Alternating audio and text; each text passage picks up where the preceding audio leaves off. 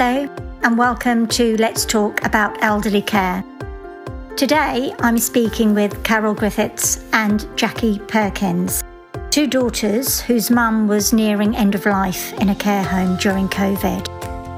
Carol pleaded to be with her mother and her last few moments, but this was denied by the care provider. I will be discussing with Carol and Jackie the emotional trauma this has had on their whole family and also impeded their grieving process. So welcome, Carol and Jackie.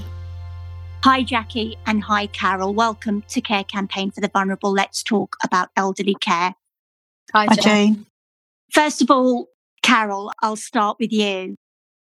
I got involved with your case with Care Campaign for the Vulnerable, and I was struck by how you first said that your late mother was actually she was doing very poorly in her care home. And the circumstances surrounding the fact that you were denied visitation during her end of life. How did that first of all come about? Well, it was a fairly long, protracted story, really, Jane, but so I'll try and keep it succinct. Mum was in the care home with mild dementia, and really it was due to her lack of mobility, where my father wasn't able to manage the risk of her having repeated falls. So she'd been in the care home since September 2018. My father had visited her every day and was very much part of her care. Very, very sadly, my father was diagnosed with cancer about this time last year and sadly passed away on the 12th of March. Now, obviously, straight after the 12th of March, we had lockdown. And so my father's funeral was in the lockdown process, in the lockdown period. And my mother was deemed as being exceptional by the care home in that circumstance and was allowed to go to his funeral. But because of the COVID risk and we were exceptionally worried about her being transported to the cemetery, we decided she'd be better off not going. So over the period since my father's death, my mother had been bereaved, and she, over a very, very short period of time, she was clearly not eating and more recently not drinking either. So she was just very, very rapidly losing weight. We were, obviously because of COVID, not able to visit. Sorry, Carol, did the manager or any member of staff, did they contact you about this decline? They didn't contact us straight away about the decline, no. Not until quite some time afterwards. I believe the first date, my sister might be able to confirm it, but 16th of June was the first time that anyone proactively contacted us about my mother. She'd sustained a bruise actually on her right arm, and it was also fed back that she was rapidly losing weight and she was having difficulty eating and was being given supplements, was what we were told. So from about the 16th of June and during that time, the care home eventually managed to get a Skype system in place so we could see her. Can I ask, Carol, did you have to sort of make that request to the home, or was it an automatic, we're going to get a way that you can communicate with your loved one? Was it something you raised, or was it something that the care home raised? Well, it was something that we raised several times actually straight away during lockdown to say, well, could they get a computer screen in a room so that loved ones could access their relatives and see them and speak to them. It wasn't actually implemented for a long, long time, and all they had was just one iPad for the whole care home, basically. Gosh. That we had to share. But at least we were able to book in these Skype sessions and see my mother. And, as that regularly took place, it was very evident, between my sister and I, that Mum was rapidly losing weight, just becoming very frail. Right. And when, Jackie, can I ask you, when you used to see your mother on Skype or FaceTime, What were your concerns thereof when you used to see her? What was your initial reaction? Well, she was getting very, very thin, and we were asking these questions as well when we were having, telephone conversations sometimes to the carers, how's mum, etc. And it was quite evident that she was losing weight, and we were very worried about that. Did they say why she was losing weight, Jackie? Not clearly, no. They referred to the fact that she was having a little bit of difficulty eating, and, at mealtime, sometimes she was eating and other times not. But I think this is part of what we were trying to get some really clear information about in terms of her eating habits and, some more detail really on how she was actually doing and what she was eating on a day-to-day basis, etc. So before lockdown, Jackie, before COVID, you were obviously going in with Carol. Was your mother eating okay? Her normal routine seemed to be fairly maintained at that time. Also bear in mind that because of Dad's cancer, between us, Carol and I were going between Mum at Fairlawn and the hospice and the hospitals when Dad was in his hospital visits. So we were going to and fro as much as we could, given that we don't live locally as well. And, it's an hour and a half's journey to get there. But yes, she seemed to be okay. She seemed to be doing activities before lockdown. I went with her and she was painting some butterflies in one of the activity rooms there. And, we made one for Dad and we took it into the hospital for him, etc. So it was really since lockdown that we were acutely aware of Mum. And also she was grieving. She was grieving. It's really important, isn't it? That she'd lost her husband. Yeah. And without having contact with us, also because Dad had been present up until his illness, in and out every day.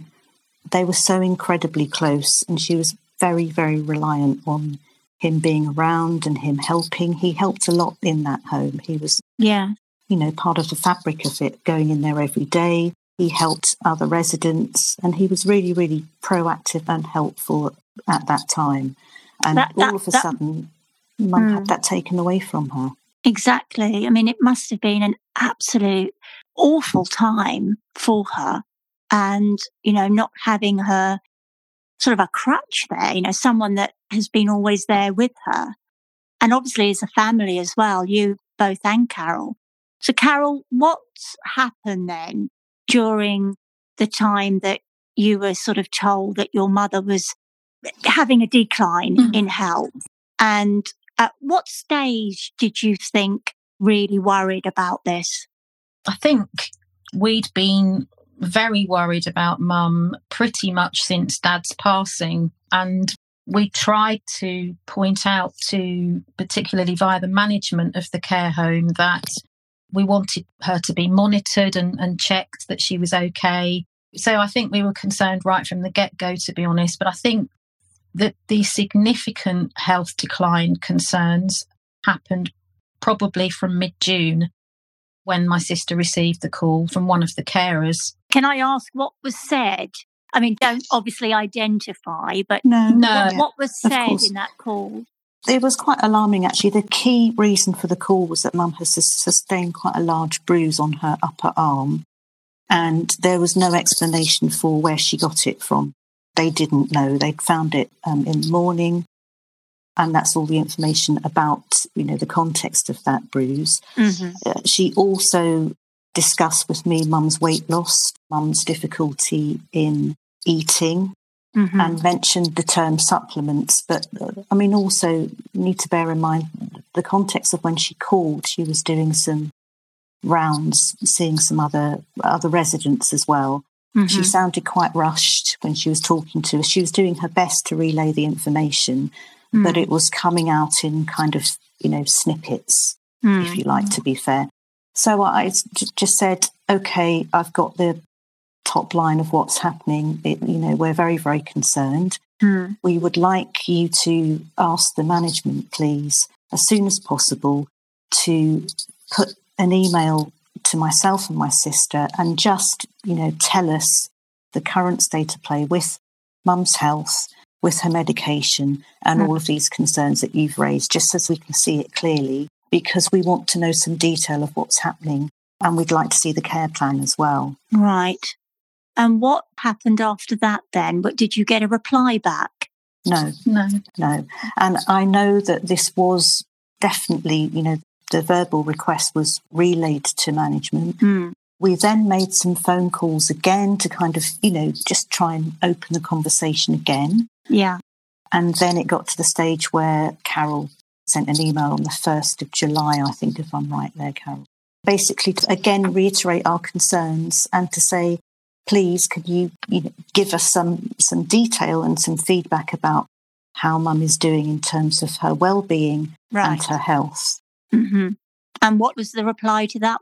Well, the upshot of that was, Carol, you can correct me in the chronology of this, that we actually didn't get that detail until we had a Skype meeting on the 17th of July.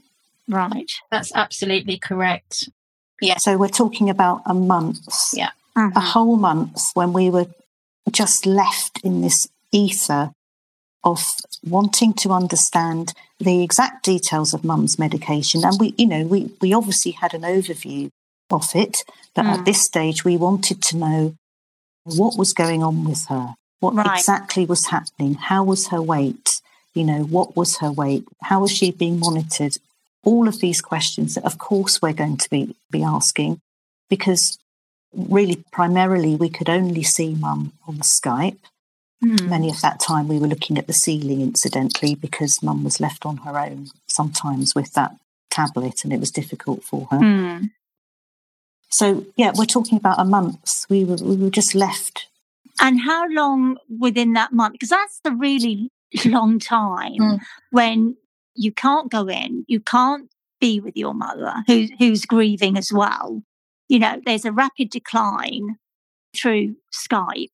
And as a family, you're just contacting the service to say, the care home, to say, we just want an update on our mother's health. And, waiting a month for that clarification must have been absolutely awful. Yes, it was. It was quite sort of tormenting in some ways. And we just wanted to know information about how our grieving Mum was doing. The Skype calls were something, but they were really difficult for her, really, really hard, and I'm not quite sure whether she, looking at a screen, was good enough for her. We know that many, many people have been through very difficult times over this period, don't get me wrong. Jackie, can I ask, your mum has dementia? She had Alzheimer's?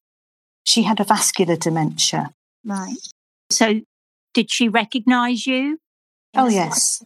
Yes. And in fact, Mum was right up until the end, until a couple of days before she sadly passed. She knew everyone's voices. She knew my daughter's voice, who said to her over Skype, "Hello, Nana, how are you doing?" And her eyes lifted, and she was very aware, certainly, of everybody around her. Yeah. It's often said that people, even with later stage dementia, they have a flicker when they hear that, or they see and touch. Because I think that's a very difficult thing for many families at the moment with the COVID situation and the care home visiting, is that families are saying that their loved ones are missing out on that vital touch, with loved ones. It's so important. And that's why we're receiving messages from families saying that it's bringing a severe decline, no matter how wonderful carers are and what they do and what they say to support your loved one. It doesn't match, does it? A loved one's voice or a touch. So I can see the distress that would have caused. Carol, can I move on a little forward? Because obviously it was very clear. And I know that Care Campaign for the Vulnerable fully supported you through this very, very tough time. When you was making emails and trying to get the correspondence going to find out, whether you could go in and see your mum, once you knew that she was really declining. Tell me what happened around those circumstances. So, yes, I think the trigger there for that really was having a conversation with one of the GPs at my mother's practice. And he very bluntly actually informed us that mum was basically getting to end of life. And I had previously spoken to the care home with my sister, and we'd understood at the time that we were only allowed one visit at an appropriate time, unquote. So that was what the care home were telling us. And I relayed that to the GP, and he said, well, that doesn't seem right. That doesn't seem fair that you're only allowed one visit. So I said to him, when do you recommend we do this visit? And he said, well, that's a very good question. And I don't know the answer to that. So we then reverted back to the care home and had that conversation. And we were told, yes, that you are only allowed one visit. So after a few conversations between myself and my sister, we decided we needed to see her as soon as possible. Right. So we went to see her on Sunday, the 2nd of August, with full PPE. And I think, to be honest, we knew that we were the only family in this position, in this particular care home. There was no COVID there, and my mother was the only end-of-life resident. So I guess we were, rather naively now, but we were hoping that we would be allowed to go back again, because clearly you can't predict when someone is going to pass away. So can I ask, Carol, when they said that you were only allowed one visit, was that a final visit? Was that you choose that time, not even knowing that your mother could have had some weeks left? Was it just a blanket, you have one visit for end of life? Yes, that's what we were told, Jane. That's right, just one day.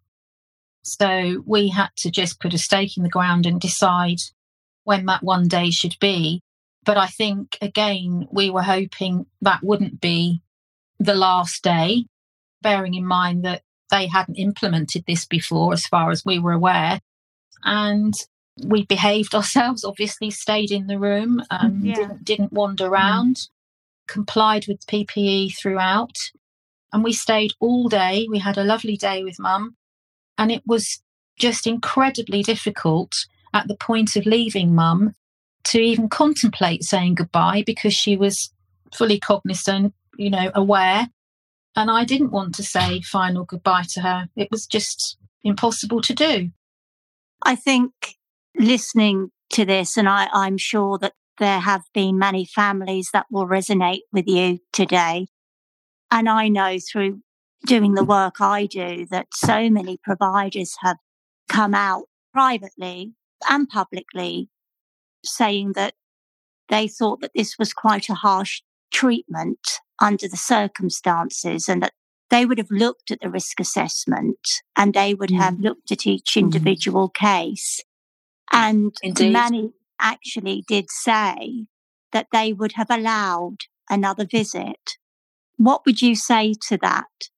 I think that was entirely our view throughout this, that there was no pragmatism and certainly no science applied or any empathy applied to this situation at all.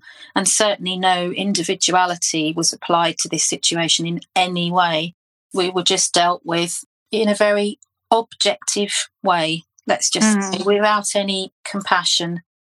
And I think that I refer to the science because it was very clear to us that the staff were allowed to come and go as they please at lunch times and coming and going to and fro without any testing at all done on those carers, as we know now.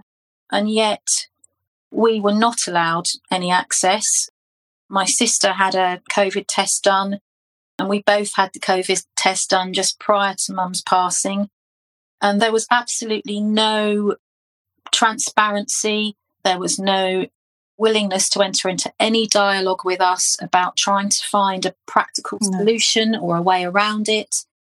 We came up with numerous different options, and we were trying to brainstorm what could be done. We were asked her to be brought downstairs so we could see her through a window, and none of that was implemented. And furthermore, we had no practical solutions at all that came from the care provider at all. I listened to this and, I'm sure there's going to be many providers or care professionals listening that will have complete heartfelt sympathy for people like yourself who have been placed in this position during COVID.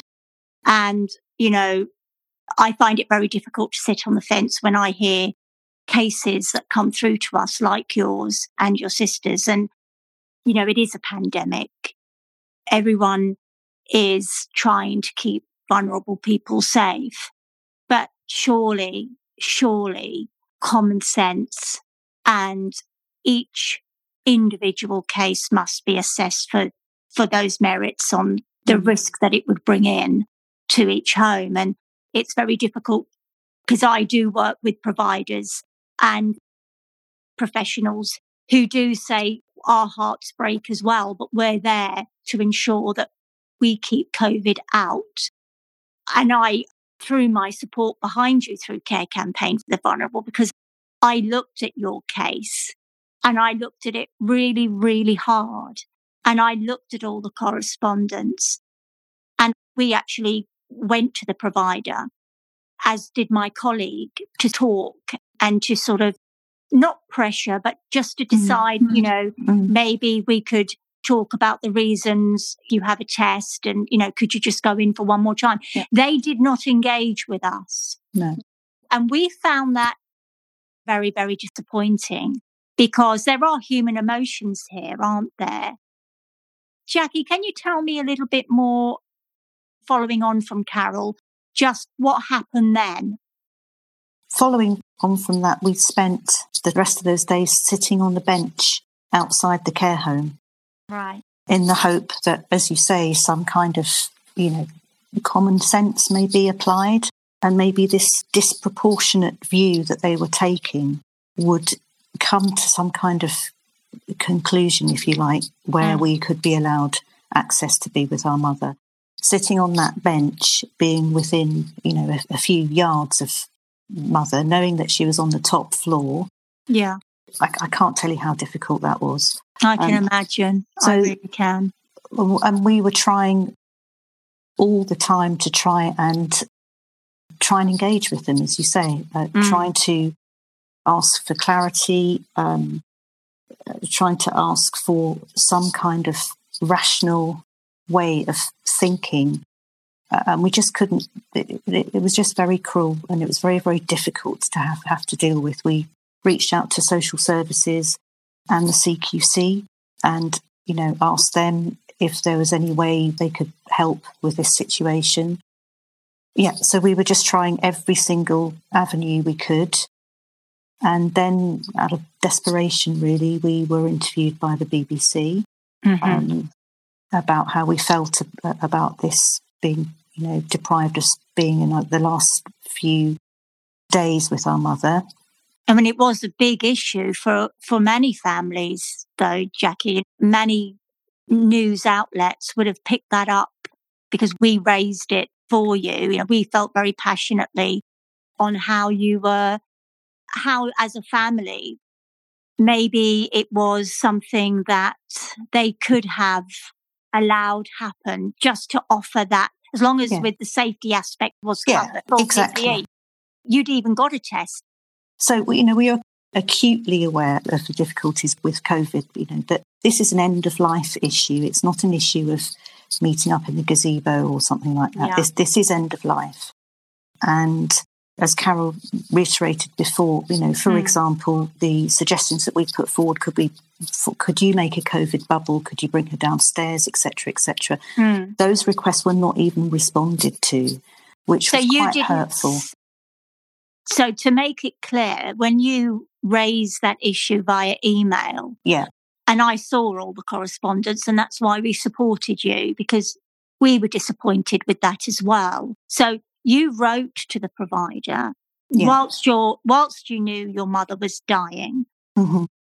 You conjured up the strength to write in a very methodical, not in an angry way, but you raised these issues and you said, look, is there a way here that we could see our mum, and could we implement ways that we can just look at her? Yeah. And you never got a reply from that. No. Carol, can I ask you then, from that moment, because Care Campaign for the Vulnerable was guiding through with you and we were taking a deep interest in this and trying to get a rightful outcome for you under huge, huge stressful circumstances. I know that Jackie said that you sat outside on a local bench near the care home. You also stayed near in rented, was it your mother's home, so that you wouldn't mix with family, so that you would be near your mother? Is that correct? Yes. Well, my parents owned a small bungalow, literally 2 minutes drive away from the care home. So we used that bungalow as our base for the last few days of Mum's life while we were there. And as Jackie said, we had repeated dialogue conversations with social services, with CQC. I spoke to my mum's GP, who also contacted the care home to see if there was any way that the rule could be lifted. And she was met with a no response. We also then asked for copies of the end-of-life plan, which is another debacle, frankly. So we were told that would be prepared, and the plan that we were given was clearly handwritten and cobbled together at very last minute with no reference to the family whatsoever. Well, I saw that, Carol. You sent that to Care Campaign for the Vulnerable. That was really inadequate. That wasn't best practice in our view. No, I have to say at this point, Jane, that without the support of Care Campaign for the Vulnerable, I don't think my sister and I possibly would have had the wherewithal and the strength, I suppose, and the motivation to keep calm and try to keep reasonable and try to suggest different solutions and approach different people. So I have to say thank you up front for all the support you've given us. Well, that's kind, but for us, we do understand the stress and the pressure that the sector is under. But and Jackie knows, that we are staunch supporters that elderly, particularly vulnerable elderly in care homes, should have care partner during COVID with full PPE, full risk assessment. And that's something that we always supported. So thank you for that. But we've received many messages from families, many, and care workers. But you've got a lot of support from the carers as well, didn't you? Without naming identity. Yes, we did indeed, Jane. And we've both always said that this is not about the individual carers. They were quite staunch in their support, for want of a better word. They were incredibly supportive and actually, quite emotional. And I think there was a clear desire to try and change things for us. But of course, it's incredibly difficult for them. They work in a very tough environment, frankly, in many ways. And they're very much beholden to the management. And it was very obvious it was a management decision at the highest level and a protocol that was developed at the very highest level, really without any thought about anything outside of COVID. It was driven by COVID completely, and without any concern for end of life, any kind of flexibility or individuality or exceptionality for patients. Yeah, I mean, again, when you hear the story, because we have supported you, but it's just absolutely heart-wrenching. And I know through the work that we do that many families are given that privilege of being able to go in during COVID, during end of life. Right. I mean, I think yours was one of the very few cases we supported, actually. Can I just now ask you, because I know that you've spoken in depth about the lead up to your mother's health and the decline. Can you talk me through the last day the day when the inevitable happened and you couldn't be with your mum? So we started off visiting the care home first thing in the morning when we knew that the manager would be there. And we asked for the end-of-life care plan. So the objective was to get a copy of the care plan on the Thursday morning. And we were meted and greeted, so to speak, and taken to the gazebo outside. And the opening gambit was, well, your mother's breathing's changed. It's become a bit more rapid. And I said, has it become shallow? Well, it's just changed. So that's what we were told.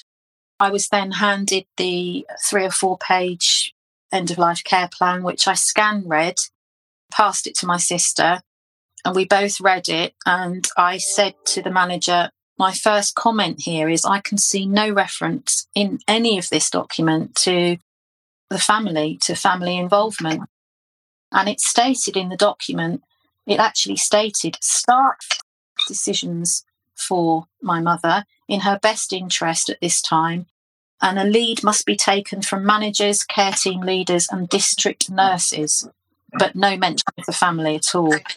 So I commented on this to the manager, and her comment back was, well, do you want this changed then? So bear in mind, this is the day Mum. This is the day Mum passed away. So it was an awkward conversation, to say the least. And I said, well, it's my mother's care plan written by you as her care provider.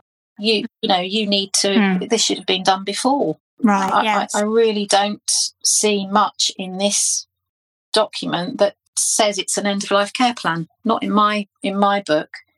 So that conversation lasted about 15 minutes. She then left.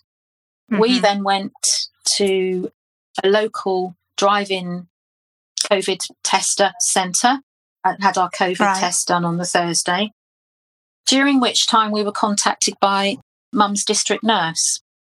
And she was desperately trying to cobble together a package to get Mum home.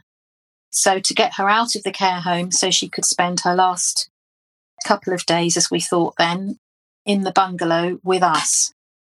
So she was incredibly helpful, very, very kind and sympathetic. And she managed to organise transport. She organised a package of care. And she was organising all of Mum's medication, etc. Mum took to be taken out that afternoon to come home. We had the bungalow assessed by the transport team, who were lovely. Anyway, it was all being sorted for Mum to come home about 3 o'clock in the afternoon. And my sister and I were in the bungalow, and we received a phone call from Fairlawn at 2:30 to say, I'm just letting you know your mum's passed away. And again, we want to be very precise in this. What exactly did that person say to you on the phone? From my recollection, Jackie, correct me if I'm wrong, she said who she was, and she said, I'm just ringing to say that sadly your mum's passed away. Yeah. Okay. What happened next? I mean, obviously I can't even imagine how devastated and crushed you must have felt, because you were so near to bringing her home. What did you say? Can you remember what the conversation was? I think it was a bit of a blur, to be honest, but I think I said, what happened? When was this? Tell me, what happened? And I was told that one of the carers went in to see her at about 2 o'clock, noted a very shallow breathing, hit the alarm bell, and then I was told that there were 4 people from the care home, a manager and 3 carers that were with my mother when she died. So there were 4 people in the room with your mother? Yeah. Okay. Obviously, this is your account, Jackie's and you, Carol. And I just, I would like to say that this is a hugely tragic case that you've brought us. I can't imagine, and I say this, and I've said it publicly, I understand the issues of the risk of COVID, I really do. But I cannot envisage myself not being allowed to sit with my mother, COVID or no COVID. Obviously, I'd have to, and I would want to adhere to the full PPE and protection to protect other people, but I can't imagine what that felt like. And I think if anyone has a heart, I think that they would be able to either. So from that, and again, I'm mindful that this is your and your sister's account, but how do you feel about that?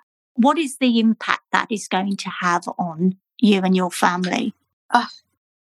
What the analogy I'm using at the moment is the experience we went through with our father. And I say this because my father had cancer, so he was fully supported via Macmillan and the hospital that he passed away in. And likewise, as a family, they put their arms around the entire family, is the way that I would describe that feeling, Jane. And so to be with my father in his last few days and to be with him when he actually passed away was a complete privilege. We felt fully supported before, during and after. And that's still being followed up by the hospice he passed away in. So the whole experience with my father was completely and utterly different. And yes, of course, we were devastated that he'd passed away. But the aftertaste, let's just say, that we have going through this awful situation with my mother is vastly different. And the impact personally on me, on my well-being, on my health, on my family, and on the relationship between my sister's family and my family as well. It's all been affected. Well, I've spoken to you privately about this, and we have put out that it's so important, and I think everyone would agree with this, that to be with someone that you love when they pass, and I know this, I've had experience personally with my own mother and father, being with them at that end actually is such an important part of the grieving process. Yeah, and also, Jane, can I add, again, it's context, really. It's context of mum as an exceptional case, if you like. She was very, very, very close to her family as well, being an only child. And one of the things that she said when her mother passed away, which we thought would be very, very difficult for her, was that she was able to be with her at the end, and she took great comfort in that. I also wanted to add that we are a Roman Catholic family, which is something else that wasn't included on her end-of-life care plan. There was nothing noted there. And given that she'd been there for 2 years and regularly was having communion from our parish church, etc., and visits from the church, I could not believe that wasn't included there. Can I just, what's important, and I just wanted to, because it's important to raise, your mother, you asked for the last rites. Yes, and I had to push for that. I called up and I said, we need a priest to go to see Mum to anoint her. And the reply I got was, she doesn't want a priest. To which I said, that is totally inconceivable. And anybody that knew my mother well would know that was totally inconceivable. So I challenged it and I left it with them. I then had a call back later on that day to say, the board have decided that your mother can have a priest. So I then contacted the priest, and I think he went up there, just as soon as he could. He was allowed in wearing, some kind of PPE while we sat outside on the bench and prayed. We should have been with Mum. We also should have been given the opportunity to have been with my mother after she passed away, to be able to pray with her. That's such an important, it's vitally important. And I understand that. I think this is something that maybe isn't thought about people's really staunch religion, that with my own mother and father, all right, there wasn't COVID, but we first thing we did was last rites, and the last thing we did was sit with her and prepare my mother and my father when he had died.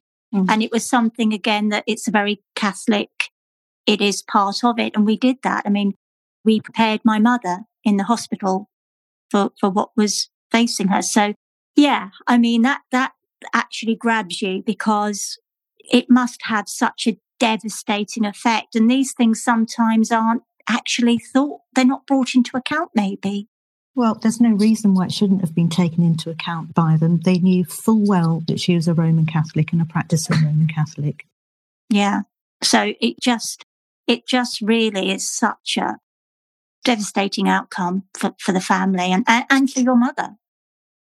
I want to, listening to your story, and I've followed it from day one, but Jackie, what would you say to sum up, to finish this chat and podcast? What would you say to any provider or anybody that would say, well, COVID, we have to follow very difficult decisions and take the stance that this particular provider took to safeguard what they said was people in that care home?